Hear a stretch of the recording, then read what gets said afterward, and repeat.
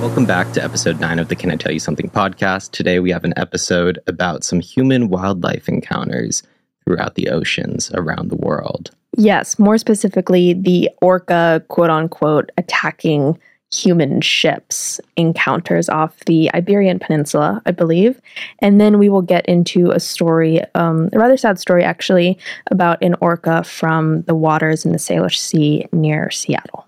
And so for people that have seen the documentary Blackfish or know those sorts of stories, this really builds off of a lot of the knowledge that was brought to the forefront throughout those documentaries. So without further ado, let's get into what's going on with the orcas out in the world right now. Yes. So Brendan has prepared a fact sheet for you all. So we will be referencing some research to kind of really understand what is happening with the orcas. But then we're also going to throw in, or more specifically, I'm going to throw in my philosophy around all this and just being such a lover of animals and nature.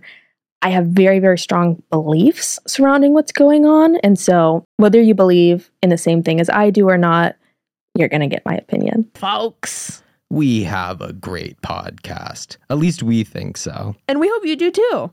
But we are also the only two people on this podcast, so we could be a little delusional about this take. And because of that, we're looking for viewers like you to tell it to us straight. Are we a good podcast or are we not?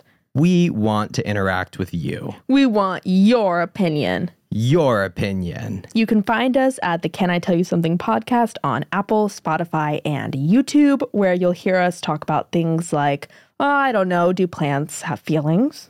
What is the Myers-Briggs personality test? Who is Steve G? And what do you think about the Barbie movie? All that and more at the Can I Tell You Something podcast. I have a bottle. I also have an Orca card, which for people that know about transit in the Seattle area, all of our transit cards, they're called Orca cards. So I thought it was very appropriate to include this with our message in a bottle. We're staying very on theme here, as you can see. And so as I undo this message right here, it seems that I have a bunch of notes that document what's been going on throughout the world. Did your show notes just float here in a message in a bottle? I believe so. Whoa. So if we're going to start from the top, and the top being the Iberian Peninsula, a lot of you might be asking, as I asked myself, what is the Iberian Peninsula? Where is she? Where is she? So it is the peninsula that Portugal and Spain occupy. So it's right where Europe meets Africa. There's a little gap where ships can go through. And these orcas have been hanging out on the Atlantic Ocean side or the western side of that peninsula. I don't know this for sure, but I'm pretty positive that this is a really important trade route. Yeah, it would be. So it's like very highly trafficked with boats. Exactly. This is your way of getting from the Mediterranean out to the oceans of the world. And it's a pretty narrow channel that you end up going through at one point. And this is right around where a lot of these encounters have been happening. And so there was a fantastic study. And so I'll put this up on the screen for those interested, because it's kind of a hard infographic to read, but it shows all of these different documented whale encounters over, I think it's a period of time of about a year. And this study came out in 2021. So keep in mind, this study is 2 years old. And they were noticing a big spike in whale encounters, and more specifically, orcas that would swim up to and damage boats. So one of the interesting bits of this specific timeline with these orca encounters is that it coincides with the COVID-19 pandemic. Because when COVID happened, human mobility was constrained in a way that it hasn't been in a really long time. And I remember hearing on NPR, actually, that it was a prime time to study whale behavior because there was less noise pollution in the water. And so something we'll get into a bit later is how can you be an orca ally, which is an actual Seattle Times article title. Oh, I love that. But two of the biggest threats to orcas in the Pacific Northwest are depleting salmon populations and noise pollution. Because when boats move in the water, they're really noisy, and whales communicate through noise in the water. If you look more into this, whales are able to communicate over hundreds of miles in the water. And if you actually look up sperm whales in particular, they can communicate over 1,000 miles. Right. And so if there's too much noise pollution, you're essentially cutting off pod communications from one another, or maybe just single whales from one another. And so it's a huge isolation, which is really, really concerning. And if we know anything about how slowing down or stopping communication works with humans, that's when human societies start to dwindle and die out really quickly. And so that ability to communicate between pods or within pods is really important for these whales. And that's why when it comes to recreational whale watching or commercial whale watching, there are explicit laws on how close boats can get to whales. But those are recent laws. Those are recent laws. Unfortunately, those came into act after I think it was 250 orcas were captured in the Salish Sea, and most of them died just in that capture alone. They were captured to go to aquariums and SeaWorld and stuff like that, and most of them didn't even make it because those captures were so violent. So out of that came those laws, and that was in the 60s and 70s. The one good piece of news is that the laws are actually getting stronger too. Governor Jay Inslee of Washington just signed a law this past May that increases that distance from 400 yards during their, I think, prime whale watching season to 1,000. But it won't take place for a couple of years as laws work. We will get into the exact reason why that law has come into place, unfortunately. But to be on a less cynical side, I do want to say I'm not against whale watching in general, because I have done it in multiple locations, and I've had such a wonderful experience with captains who are like dedicated their lives to these whales, and they know exactly what they're doing. And I've been able to see whales, and it was truly a life-changing experience for me when you see how just like beautiful and big these creatures are.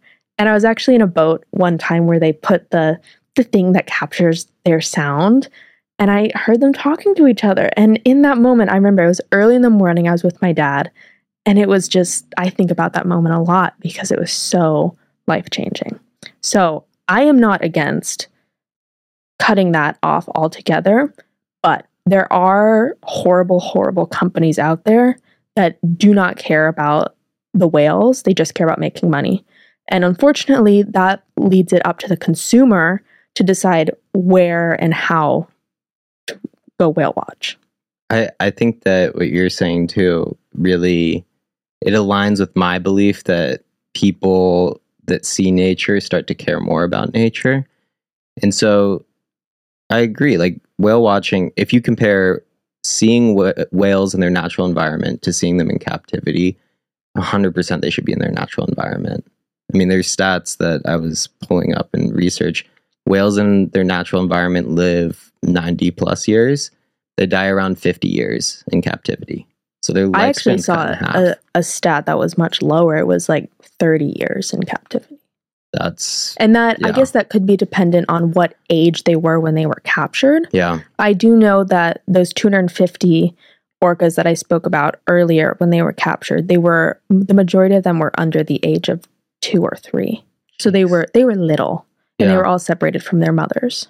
And we know that, like I said, they live in pods. They stay with their families their entire life. Yeah, and it's interesting too, like in the language that they talk about here, they talk about this Iberian Peninsula group as like a subculture. Like they have regionality to whales. I've heard so many people online talk about like trying to decode what whales are saying to one another.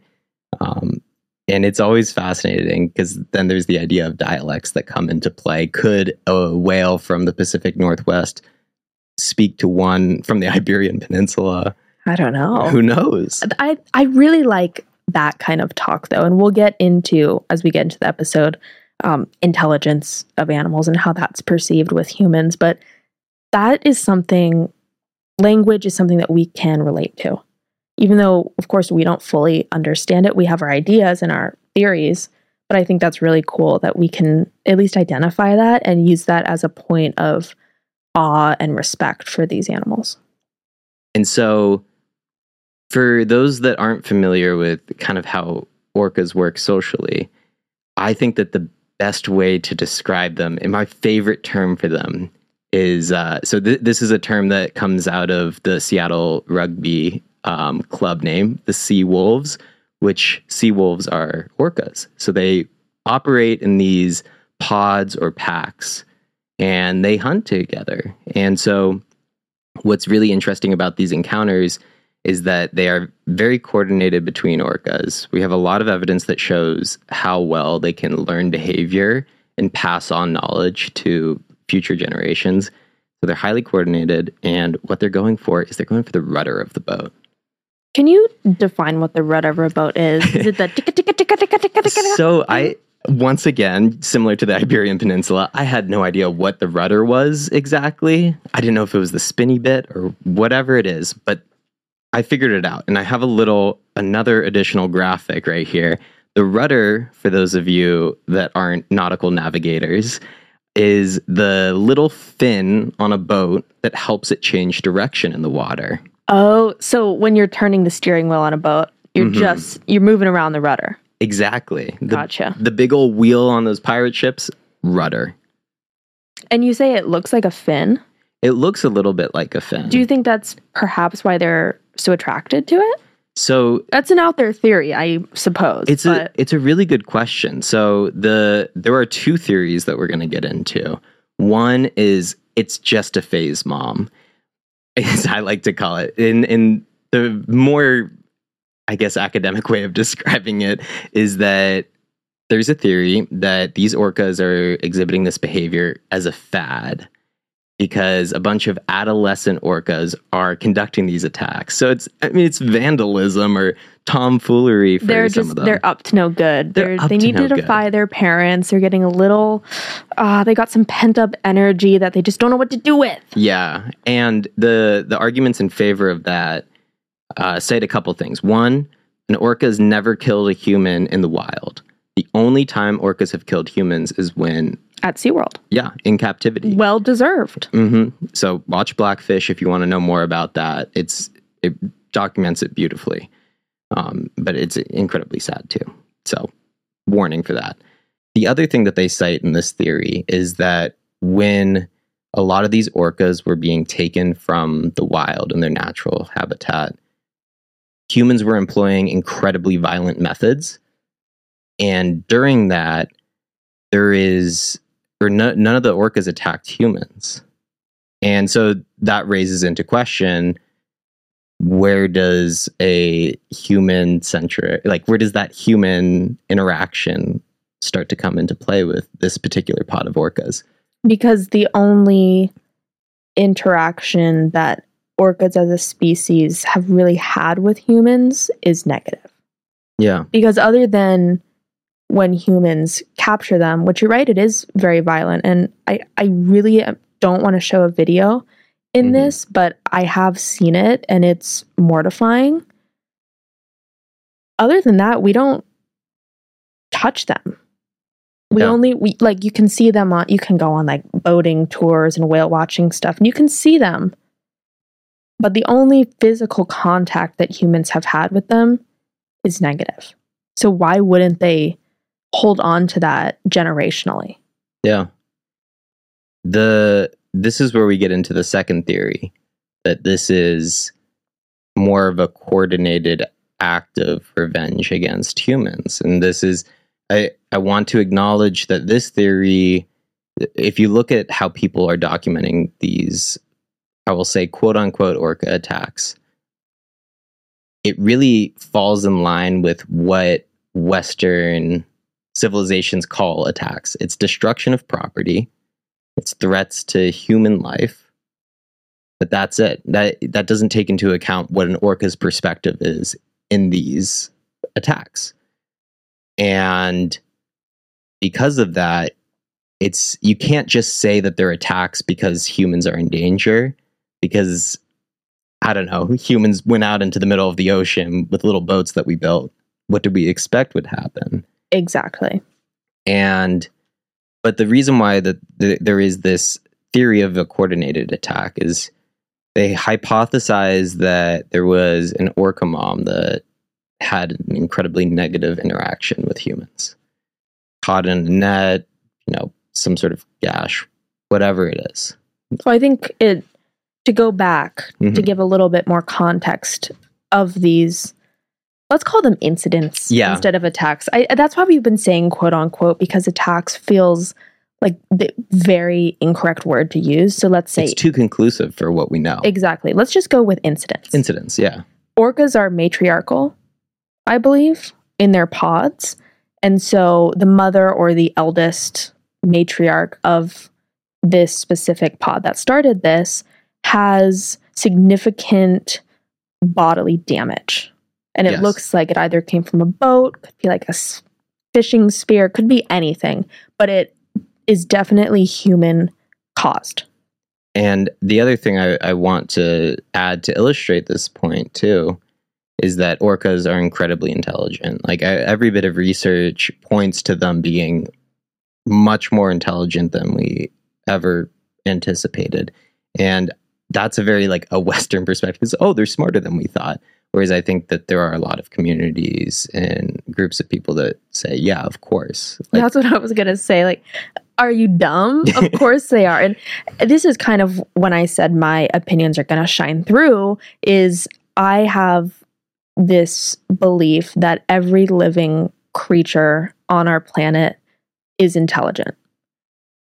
And I don't think that you can compare animals' intelligence to human intelligence, because the way that we go about things and our consciousness is very different than the way other beings go about it.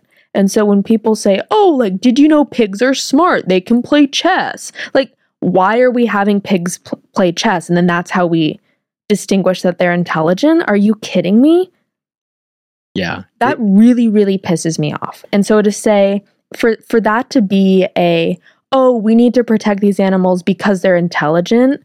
No, we need to protect these animals because we're the ones hurting them in the first place. We need to undo our wrongs. It's what you said there, it's like judging a pig's intelligence by its ability to play chess, right? I encourage people that are skeptical about this belief to look into a couple things. One is just look on Wikipedia, I forget the name of the test, but where animals have to recognize themselves in a mirror. And if you read through that Wikipedia page, it shows you what animals pass that test. And it's been a widely used test of, okay, we can confirm some sort of sense of self-awareness. But throughout it, they just say things along the lines of, this is for visually centric creatures. This is not by any means an accurate or like a generalizable test for other animals. It has a very specific use case, and it's just more interesting to see when it does happen. But when it doesn't really say anything. But hold on, I want to find a quote here. It's the one where I'm like, you can't judge the intelligence of a fish when asking it. Oh, if you judge a fish by its ability to climb a tree, it'll go its whole life believing it's stupid. Exactly. That's a quote that I hold on to a lot, and I think it really sums up what we're getting at here. Yeah. And then the chess thing too, that's another fun deep dive. Chess has been used as a metric of intelligence in Western civilizations for the past like 150 years. Why? Why would we be... Let's go back to the pigs here. Yeah. Why would humans use that as a metric? Because when we look at pigs, which I love, by the way. Piggly Wigglies. what I like to talk about is like how clean they are, how they like separate their pig pens or whatever area they're forced to live in into separate rooms, and how they have bathrooms and bedrooms. Like, isn't that more fascinating? Yeah. It's much more fun to open yourself up to animals being smart. I'm just going to say it. You start to notice things and you're like, I'm just scratching the surface of whatever's going on in their noggins. Exactly. So back to the orca bit of this. The theory is that this mother is teaching people in this pod how to attack boats. Not people, orcas. I mean, orcas. Yes. Her pod. Her fellow ladies and gents. Her fellow little sea puppies. Yeah. Oh my gosh. They are sea puppies, aren't they? And so one of the things, or one of the reasons why it's particularly interesting that they go after the rudder is when the rudder of a boat is damaged, it cannot move in any specific direction consistently. And so what I was finding in these articles that were showing up was that once that rudder is damaged, these boats have to be rescued. The people on them need to get evacuated. They're essentially stuck where they are. Yeah. And so this is where I want to show the first video. Unsurprisingly, this video is titled Orcas Attack Boats Near Spain. Boo, lame. Boo. It's an encounter. We don't really know what's fully going on according to science right now. I could understand why someone would throw that label on it, but this is what it looked like. And this is from Reuters, so it's a collection of footage. So for those of you who can't see, there's some people on a boat that are kind of looking over the edge, and it's pretty calm water. And the boat doesn't seem too big either. I would say around 50, 60 feet long. And so now you're seeing, as the light goes down, kind of some whales going up and down. And they're right next to the boat, and probably directly under, obviously. And now they're pumping water out of the boat as the boat is being rescued by what I would assume are the equivalent of like a Coast Guard. So effectively, that boat was sinking. Yeah, I believe so. And do we know, was this a fishing boat, or just, do we know who was on it or what they were doing? It was a sailboat. Okay, so just a recreational boat, I'd assume. Mm-hmm. So most likely the boat wasn't doing anything harmful necessarily. Yeah. Of course, I don't want to speak out of turn because I wasn't there. I don't know. But that's interesting that maybe wrong place, wrong time. Orcas decided, hey, you know what? They smell a little funny. Let's get them, boys. So the description for this, to add some detail, says also you'll see killer whales everywhere. Okay, can I quick talk about that? Killer whales, as a term to refer to orcas, is so upsetting to me. Mm-hmm. Because when we put that negative label on it, it makes you fear them. It makes you say, oh, these are the mean guys that eat the good guys or whatever. Okay, if you understand how nature works, then you know that an animal has to eat another animal to survive. Yeah. Why is that a bad thing? Why? Okay, listen up, folks. Why do killer whales, aka orcas, get a better rep than dolphins do? Dolphins are little creepers. They are creepers.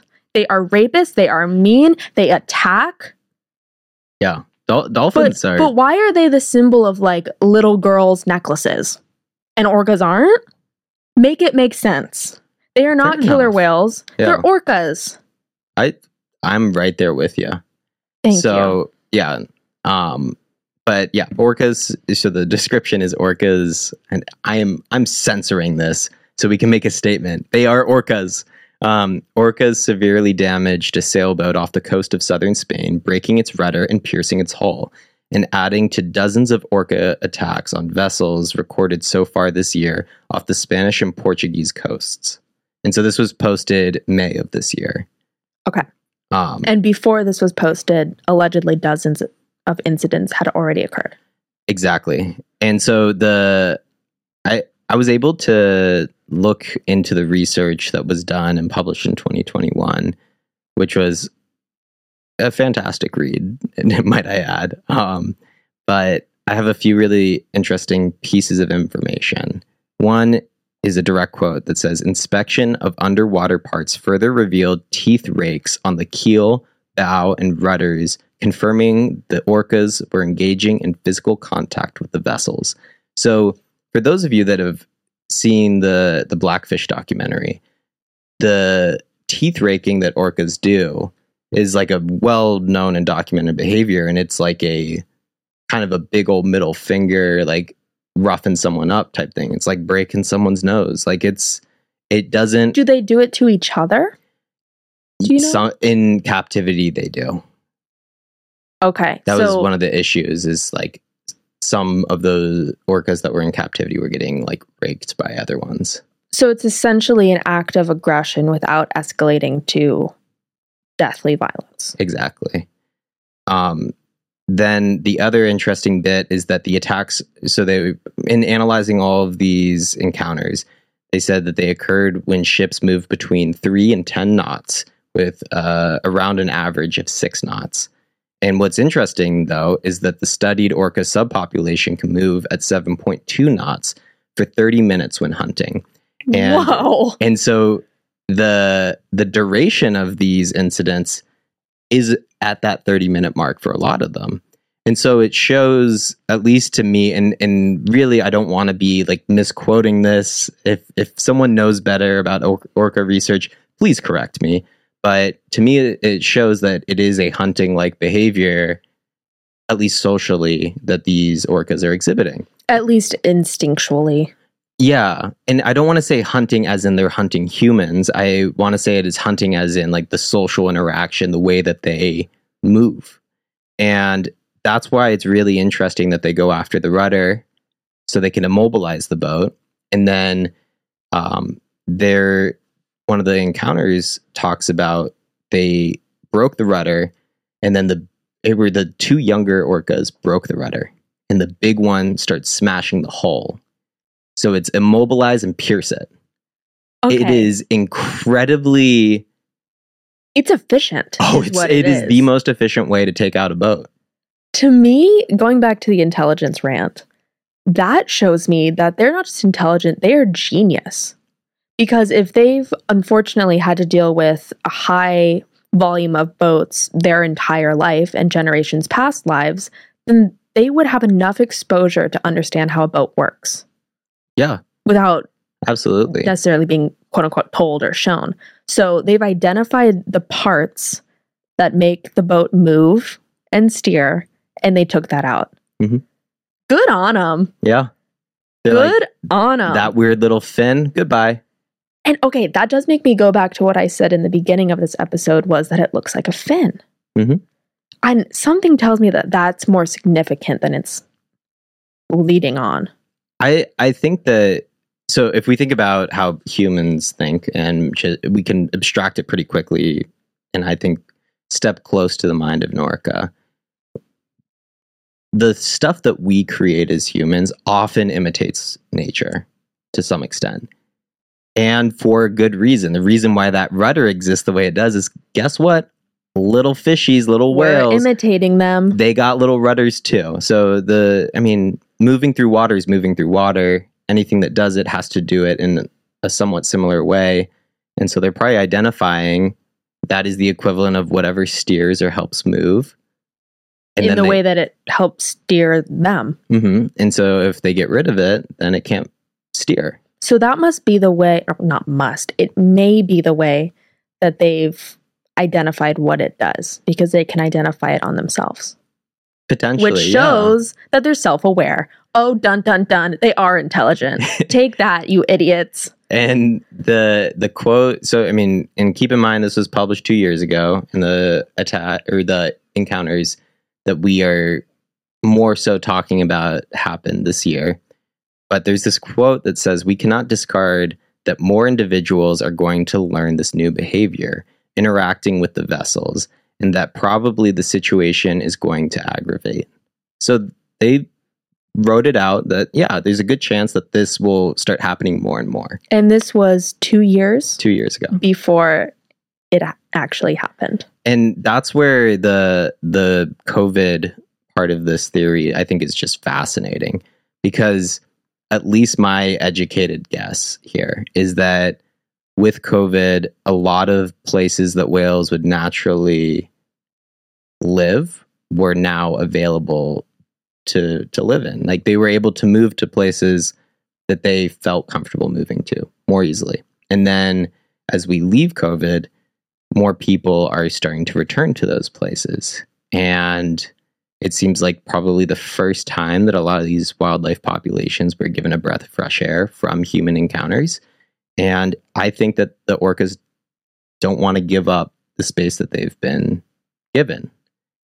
That's my general feeling. I mean, think about other wildlife, and when people encroach their space, they feel threatened and they want to protect it. Like, it's right. Very common. It does seem like a protection sort of emotion that I'm reading from this as well. And I didn't know about the COVID implications, which I think is really fascinating, because we know in other parts of the world, I think it was like in Italy, the dolphins returned to the canals where people weren't, boating around. Yeah. And that was fascinating to see. So that probably happened in so many places around the world. That's why I feel like what is happening here with the orcas is so justified. And I would not be surprised if other species, perhaps even on land, started doing the same thing. Because to me, it's about damn time. I think that, I mean, if anyone's heard the soothing voice of David Attenborough, you already get where I'm going with this. But we exist in a balance with nature. As we are the most deadly and dangerous animal in the world right now, we also need to realize that at the end of the day, if we don't have water, we will die. If we don't have food, we will die. If we overfish, overhunt, overextend the natural resources that we're using, we will all cease to exist. There will be a mass extinction. That is just what's going to happen. And the question is whether or not we will exist on the other side of whatever happens. And so, it is a human-centric idea to say that we should preserve ourselves. But that's an instinct, and I think every living being feels that to an extent. I don't think that's wrong.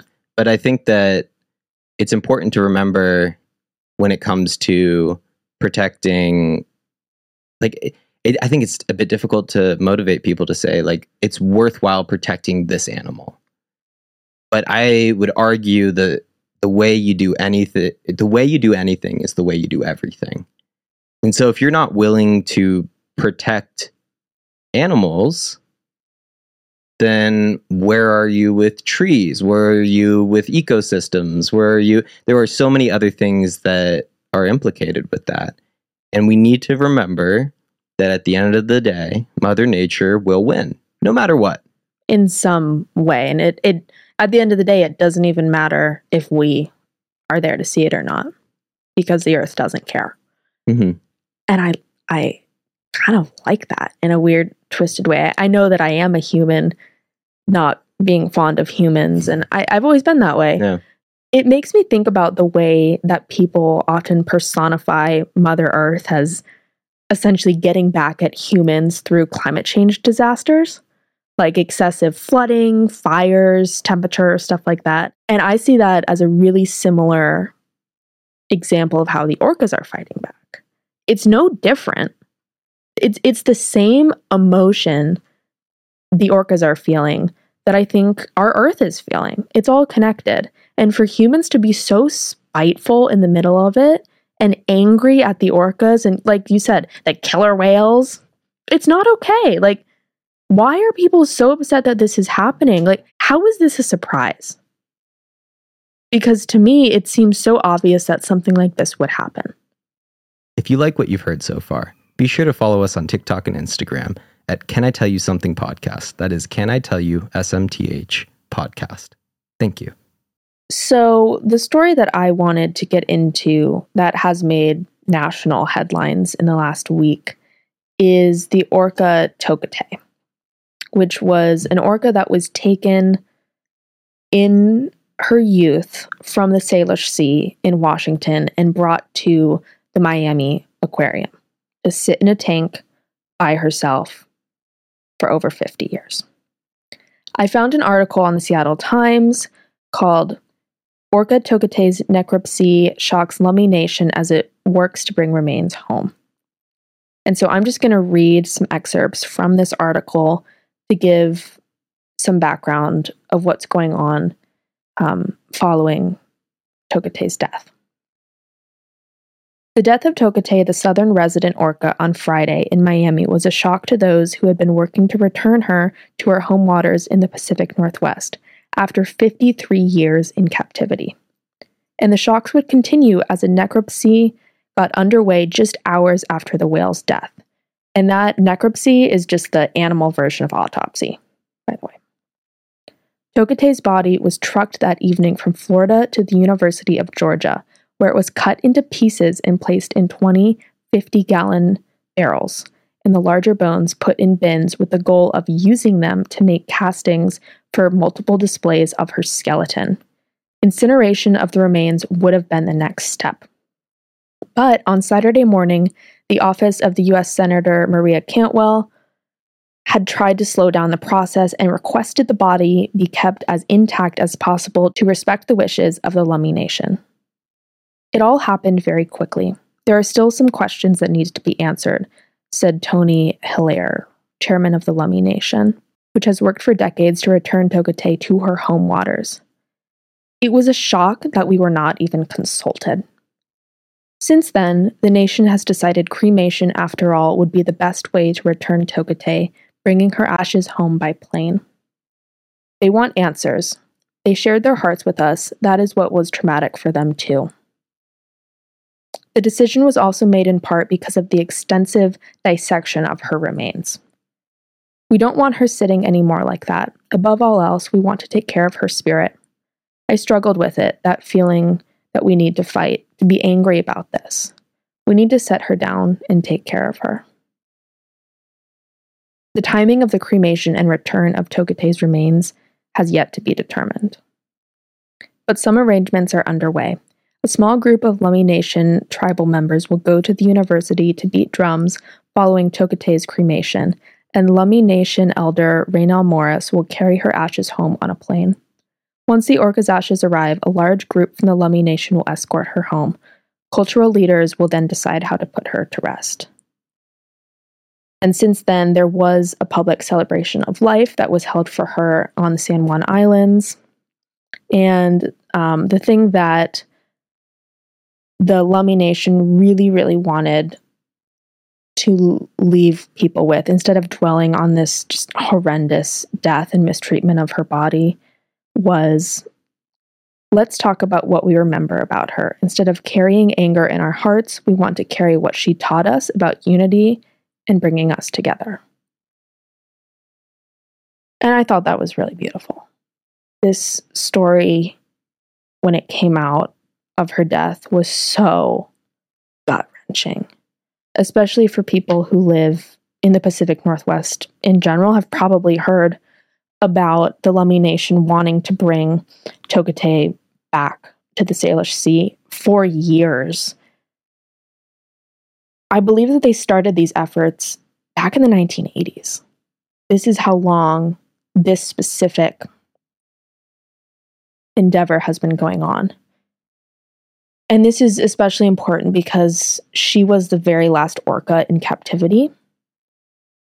She was the last one left from those 270 orcas that were captured in the Pacific Northwest that I spoke on earlier between 1962 and 1976.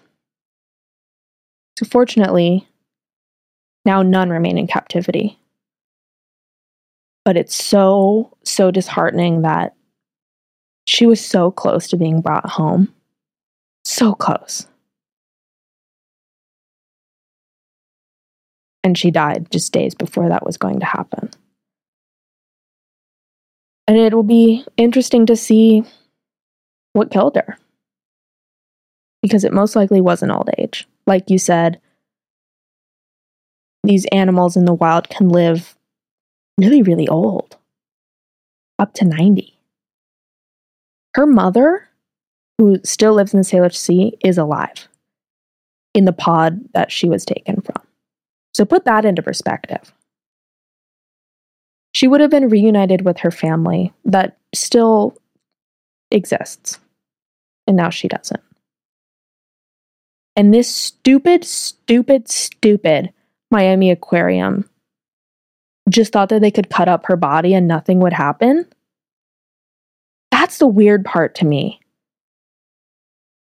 Is they house this beautiful, beautiful creature in a really, really small tank.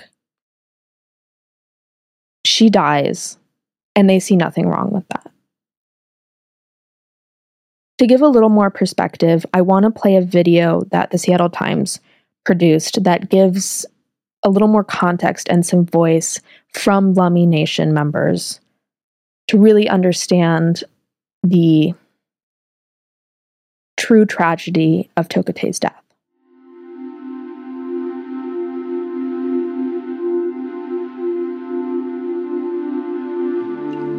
Almost 5 decades of being away from your family, if you can only imagine.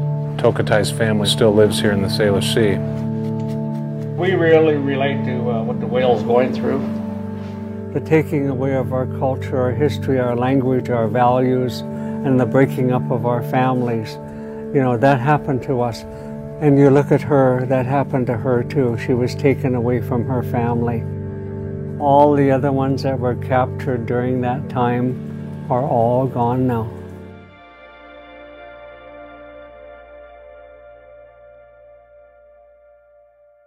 And that was just the excerpt of a longer video, I believe 6 or 7 minutes, that I will link in the show notes for you to watch if you're interested, where you'll actually get to hear from both the Lummi tribe and also the man who captured her. And he's quite an interesting person. I think that I remember watching, I remember when I first watched Blackfish. It was, I think, the first time that I felt, it was the first time I felt rage about this sort of stuff. And I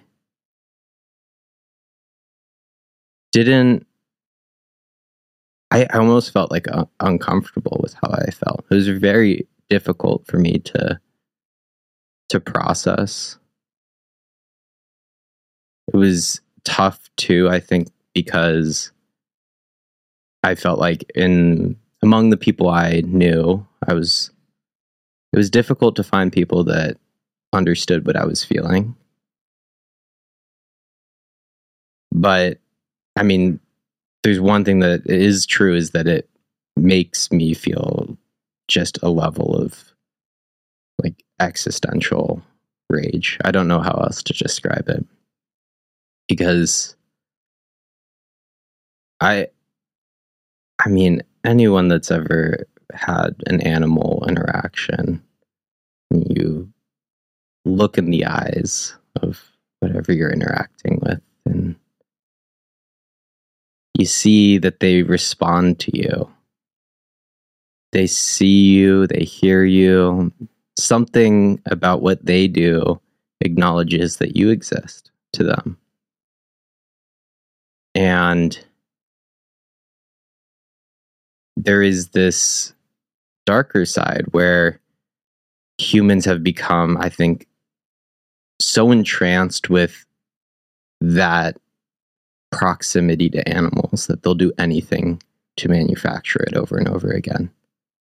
Turn it into a commodity of sorts. Well, and that's what it is. I went to SeaWorld as a kid, and plenty of aquariums in general, if we're just going to stay focused on sea life. And as a child, you're just excited to be near an animal you've never seen before. You're just excited to be in that splash zone. because that's all the rage. You don't actually know why that animal's there, or how they got there, or if they're happy. And that's what's really unfortunate is these amusement parks and aquariums, they rely on business from parents for their children. This is for children. And you can't blame them. You can really only blame the horrible, horrible people who captured these animals in the first place.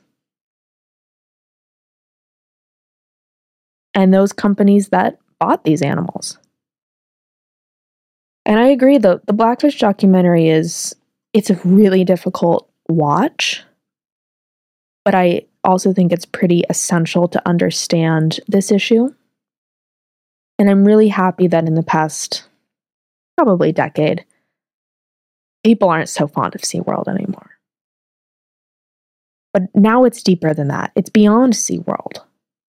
Let's look at aquariums, zoos, even some like wildlife sanctuaries. Animals should not live in captivity, I believe, under any circumstance. We were talking about this earlier when some aquariums will say, oh, they're a rehabilitation aquarium, or they're a wildlife sanctuary. And it really makes me wonder how genuine that is, because specifically at the Seattle Aquarium, they kind of put up this guise that they are saving these animals. Like, oh, if we weren't here, all of these animals will die. And then you go and you see that so many of the animals living there were bred in captivity. How does that work? That was actually an excuse that the Miami aquarium used with Tokitae, was that, well, we can't release her because she's injured. At one point she was, because she had to perform every single day of her life. Oh, we can't release her because she won't know how to fish in the wild. She won't know how to survive. And for me, I just call bullshit to that. It feels like such an empty excuse. Because to me, bred in captivity or not, in which Tokitae was not, all animals have an instinct within them to survive. They might struggle, not saying it's going to be perfect when they're let back, but at the end of the day, that is the only place that they can truly be themselves and thrive. And I know it has to be done correctly. Reintroducing animals that have been injured into their natural habitat isn't easy. There's a structure to it. I get that. Not saying get rid of that. I'm just saying that you can't use it as an excuse to house animals to make money, because that's what it comes down to. And it's so obvious that it just boils down to making more money. I think it's important to remember that when being critical of these things is where does money play into it? And then ask yourself, is viewing nature a commodity? Or is it a privilege? Or is it a privilege? And think about the National Park Service, right? To enter a park, the cost is much, much less than an amusement park. But what do they have to do there? They have to maintain the human spaces within a place that is not supposed to have humans. That costs some money. So just your little park fee to go to a national park, it's being used to do things like build trails, to be able to study wildlife. And if these places really are sanctuaries too, I mean, think about the impact of nursing a few otters versus making sure that a river is healthy. I want to go back to talking about specifically wildlife sanctuaries, because there are so many out there that do a lot of good. And I would love to be a part of one someday, in all honesty. But the difference is, those are private. You can't pay to go see those animals. They are held in isolation for the sole purpose of rehab to release them back to their wild, back to the wild. Whereas zoos and aquariums, you have to purchase a ticket to get in. That's where it comes into play. That's where I get skeptical. Because if you have to spend a pretty penny to watch an animal do a trick, then it's obvious that that animal is there against their will and being used as a commodity. I think where people will likely go from hearing thoughts like that, and I think probably where I went when I first met you, when I hear thoughts like that, is, so what? I can't see animals anywhere. I can't see them in the zoo without feeling bad. I can't see them at the aquarium without feeling bad. And here's my counterpoint. No, you can't. Here's my counterpoint to that is, yeah, you could go to the zoo or the aquarium, but what you're seeing is a display. It's a spectacle. This might be a bit much for some people to know, but at World's Fairs in history, they have put humans on display as examples of a primitive wild culture. Think about that. If it's not right to do that with humans for a variety of reasons, Hopefully very obvious reasons. then it shouldn't be too difficult to see how that extends to nature. Nature is not there for your spectacle, entertainment, and amusement. And in fact, I would say that some of my favorite nature encounters have been done through videography, through nature documentaries. Those people, like, if you've ever been able to see some behind the scenes of those, it's crazy. It's so funny watching those videographers like hide from polar bears or run from bears and stuff like that. And the part that I love about it too is, I saw a video once of a videographer in the Arctic that got chased by a polar bear because, he's in polar bear's house, which you expect. And so they have a bear-proof box for this videographer. So in case the bear is like, no, leave my town, they can hide in the box and be safe. And so this person was filming themselves inside this box as the polar bear went up to investigate it, tried to get in, tried to see what was going on. And the entire time, the videographer had this sense of, I know I'm not supposed to be here. This is kind of crazy. Not many humans are going to ever experience this. Thought I would document it because this is what a polar bear is looking to do when it's curious about what's showing up in its land. And I like that side of stuff. I mean, being able to document insects in nature and have soothing narration over it. David Attenborough.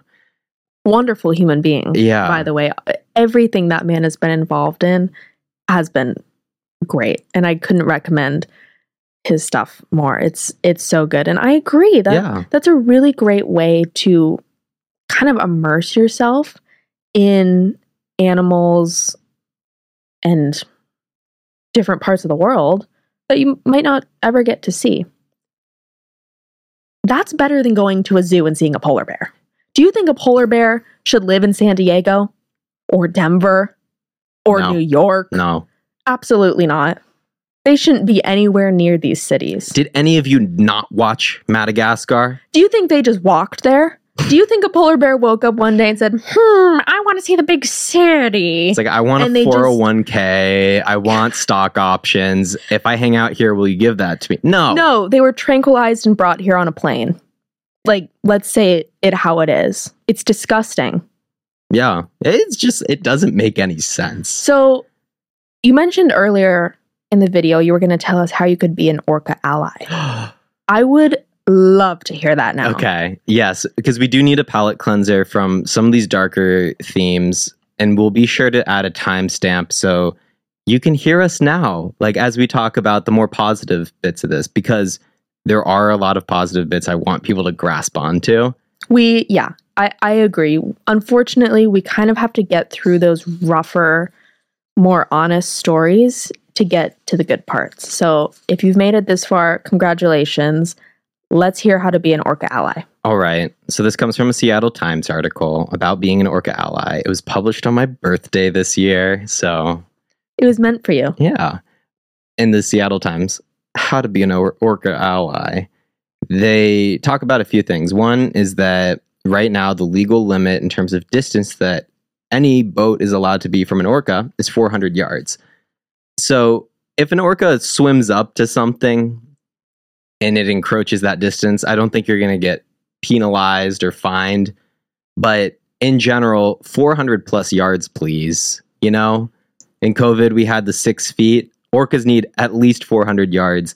At least. And for recreational boats, and this will be effective January 2025, which is in a year and a half, that distance is now going up to 1,000 yards. So you can give your little 1,000-yard stare at nature.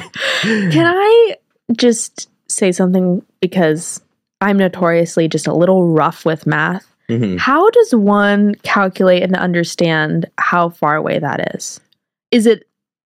Do captains, I assume, just kind of know that? I would imagine that there is some sort of either intuition around it. I've also seen viewfinders, and then you can also use radar to so be able to approximate it. They'll have the necessary tools. Especially if you're in a commercial operation, I would imagine you'd have a lot of the necessary tools. I'd hope so. And so, Bruce being really silly right now.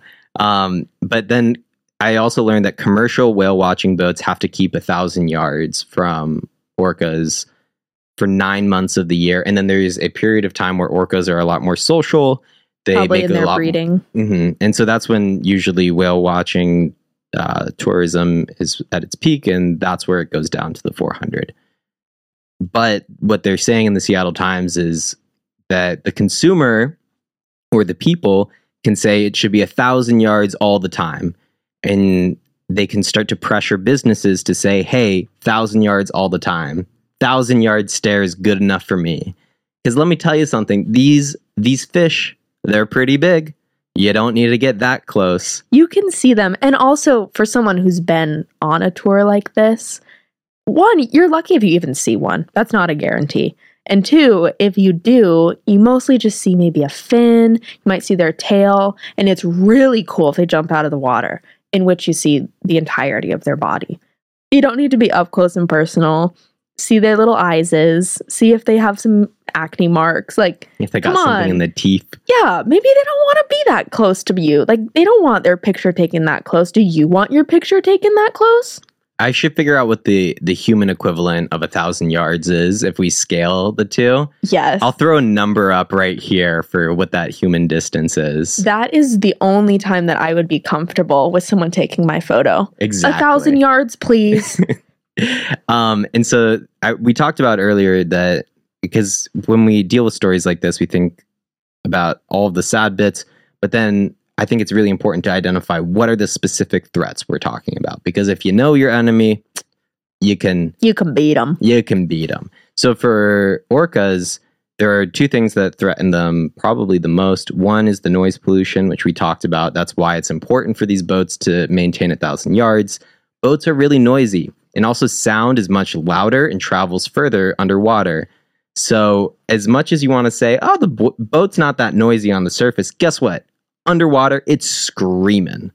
It's a whole different story. And it's probably registers at a different frequency than humans even get. For anyone that's curious, just listen to whale noises on YouTube. They're everywhere. There's a whole different range that we can't even comprehend that they use. Like, talk about some pipes, some range. Whales got it. And then the final thing that I want to leave us with for how to be an orca ally is you might be saying, oh, if I can't see orcas ethically from a boat because of the noise pollution, where do I get to see these little guys? Not so little guys. And I have 4 locations that you can see orcas as suggested by the Seattle Times. One is Lime Kiln Point State Park. The second is San Juan Islands. Third, Alki Beach in Seattle. And then fourth, Iceberg Point on Lopez Island. So those are some locations where you can see these orcas from land. And that's just local to us. If Yeah. you live on a coastline somewhere, look it up in your area. Or if it's not orcas, it'll be something else like dolphins or maybe other whales or little seals. Who knows? Yeah. If you want to see that wildlife, just do the research yourself. It's not hard. I highly recommend people use local government websites when trying to find what wildlife is in their area. I especially like referring to NOAA Fisheries, so NOAA. So that's the National Oceanic and Aeronautical Administration. That sounds right. Or atmospheric, something like that. But they do tons and tons of great research, and they have so many helpful guides for silly people like us that don't know that much about marine biology, so we can at least dip our toes in with what's going on in our local environment and ecosystem. So highly recommend that. There's so many great resources out there. And we'll link a lot of those below in the show notes for you all. And if you're ever bored and feeling sad, just YouTube's got a gajillion nature documentaries. I love the nature docs. They are so good and they're free. Well, and also Netflix has a new one, maybe not so new, that we've been wanting to watch. It's like Babies in the Wild. Wild Babies. Yeah. Nothing can melt your heart quite like Wild Babies. Nothing can melt your heart quite like little babies out in the wild. So now we've learned about what's been going on with the orcas, what happened with Tokitae, and how to be an orca ally. Let's get into the silly bits here, because I know you have some fun little videos prepared for us. One of my favorite things in the world is when animals interact with people, which is part of why I love our pets so much. Yes, and we have a new one featured with us right now, Alfie. He's usually off to the side. He's a little camera shy. Oh, we have some seagulls in the background too. Those are not our pets. Those are of the wild. We are surrounded by beautiful animals in our house, though. We like it that way. And hi there, buddy. I especially like seeing animals that are way bigger than humans interact with humans. I'm sure everyone's read the little thing where elephants think that humans are cute. Yeah. And little bits like that. So I do want to talk about one of my favorite little interactions. It's the beluga whale that plays fetch with a rugby ball in the Antarctic Ocean. So for those of you who can't see, this beluga whale is approaching the side of the boat and just brought a rugby ball to someone on the boat. The person on the boat just threw the ball out into the water. The beluga whale goes under the water. And goes and picks it up. It with its mouth. Yeah, or it just picked it up with its mouth and then it bopped it with its head. And this whole time, this boat is moving. So it's keeping up with the boat. It just took the ball underwater, and now it's swimming up to the boat. Very quickly, I might add. And then I think it will resurface right there. Oh, wow. Isn't that so cute? You know, it's really nice when you play fetch with an animal and they actually bring the ball back. Honestly. So to be doing that with a creature other than a dog just has to be so fun. Yeah. Not many people can say, like, hey, what do you do this weekend? Oh, I was playing fetch with the beluga whale. No big deal. Yeah. That's pretty cool. I like that a lot. It's one of my favorite videos out there. What I love about that video is we can actually see these animals in the wild playing with a ball.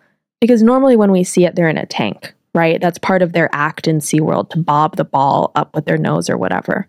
But in this, it's like, yeah, this is actually part of what they like doing. And that's a really, really fun way for humans to interact in the wild in a non-harmful way.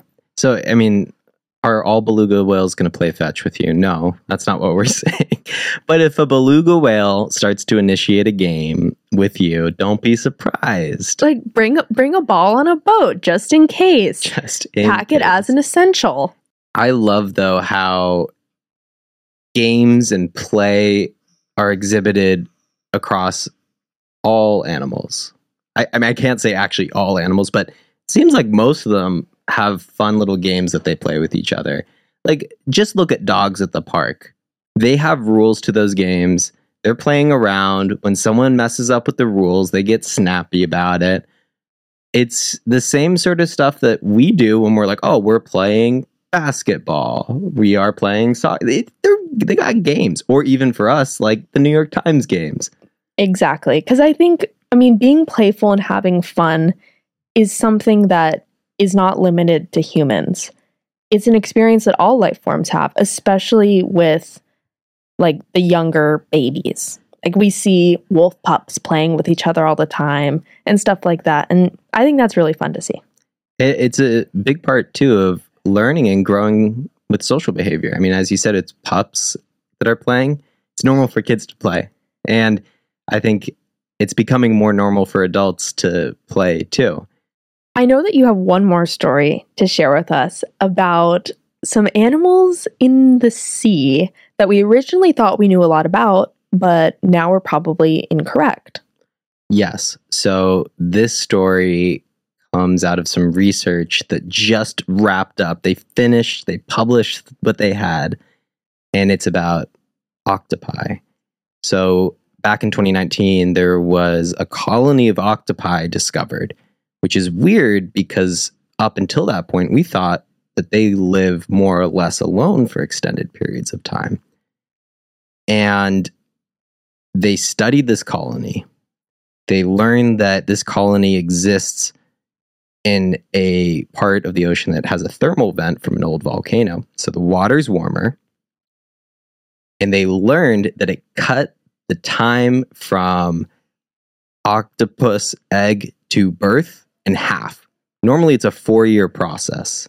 Which is crazy how long that takes. And I think it cut it down to 2. So that's why the research also was very long. They're trying to probably figure out what this sort of life cycle is like. And it's very likely that this is not the only colony of octopus in the ocean. So really cool, fascinating research, entirely changes the way that we should think about octopi. And for anyone that knows just how smart octopus can be, I think it just lends itself to like a fascinating space to think about. We don't know that much about the ocean. We've barely explored it. So how could we? There's some people will cite, and I don't know how accurate this is, but we know more about space than we do about the ocean.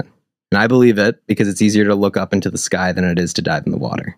Exactly. Especially because we can't breathe underwater, but we can't breathe in space either. So no, but we can point a telescope up there. We can. We can see light. See it. Yeah. Right. And we're visual creatures. So what I think is really cool about that little story in particular is how wrong humans were about these animals, because I mean, there's been so many movies and research, and just they're a popular animal. Everyone kind of knows about them. And for pretty much everyone to believe that these were solitary creatures, and then one discovery saying, actually, that's incorrect, to kind of change everything, is really cool. If you like the show so far, be sure to follow us on TikTok and Instagram at Can I Tell You Something Podcast. That is Can I Tell You SMTH Podcast. Thank you. So if we relate that back to the orcas and kind of everything we've talked about in this episode, is that it's a good thing to challenge what is commonly believed, specifically about animals and their rights and how they're treated. And if there's anything you take from this episode, I really want it to be is that stay firm in the beliefs and values you have, because even if they're not, in vogue right now, maybe in a few years they will be. And you could be part of making that a possibility. Yeah, I like that. Either get Thanks. with it or get out of the way. Just let these poor little guys and gals go swim where they should. Get them out of tanks. How would you feel if you were in a tank for 53 years? I wouldn't like it. Exactly. Not one bit. And you weren't even being paid for it. Yeah. And I was told to perform. Yeah, I'd be dead inside so quick. Exactly. Just a little basic empathy right there. That's all it really takes is empathy, understanding that we are not above or below these animals. We are all the same and we should be treated that way. And we haven't even begun to talk about the way plants communicate. You know, I think that would be a fascinating follow-up, or maybe, I don't know, in a couple months to this episode, because I'd love to do that with you. Yeah, let us know what you all think, because there's been some really cool research coming out about that. And it's interesting because a lot of like vegetarians like myself or vegans are, I don't know, it's like, it's something to think about now. And so I'd love to learn more about that. So let us know if you're interested in learning about plant feelings. Plant feelings and the way that plants communicate. And yeah, they're very much alive. Exactly. Yeah. So what did you learn from this episode? This episode, I think, really reaffirmed a lot of my feelings around nature and where we exist within a broader ecosystem. It's reminded me of two things. One is the potential harm that people cause to wildlife every single day. But it also reminds me of the seemingly simple, insignificant internal changes and behaviors that we can think about that might have a huge impact on ecosystems in the future. To be honest, we're not going to fix our environment overnight. I don't think anyone was thinking that that was going to happen. But it takes people looking beyond their own generation, leaving the earth better than we found it, being able to risk things personally for the greater good of humanity and for life. Because as far as we know, we're the only life that we've seen is on this rock. Right. And so we might as well take care of it the best we can. Just because we mutated our genes so far that we ended up taking things from a lot of wildlife doesn't mean that we can't give some back now. We have the power to. We have incredibly smart people working on this one specific problem. Some of the greatest minds to ever exist with access to such a vast amount of information that I have a lot of faith that people can figure this out. And we do so by continuing to love and engage with nature and realize where we exist in that space with nature. And doing so respectfully, like yes, we prefaced in this episode, but I have to say it because you just never know. So I hope that everyone watching enjoyed episode 9 of the Can I Tell You Something podcast. I think in the future, I kind of want to dive into this subject a little bit more and go just like full philosophical read on it. So let us know if that would be of interest to you, because I know it would be of interest to me. Yes. Thank you all so much for joining us on this wonderful aquatic journey. Yes, the revenge of the sea. Revenge of the sea. But until next week, we will see you on another episode of the Can I Tell You Something podcast. All right. Bye. Bye.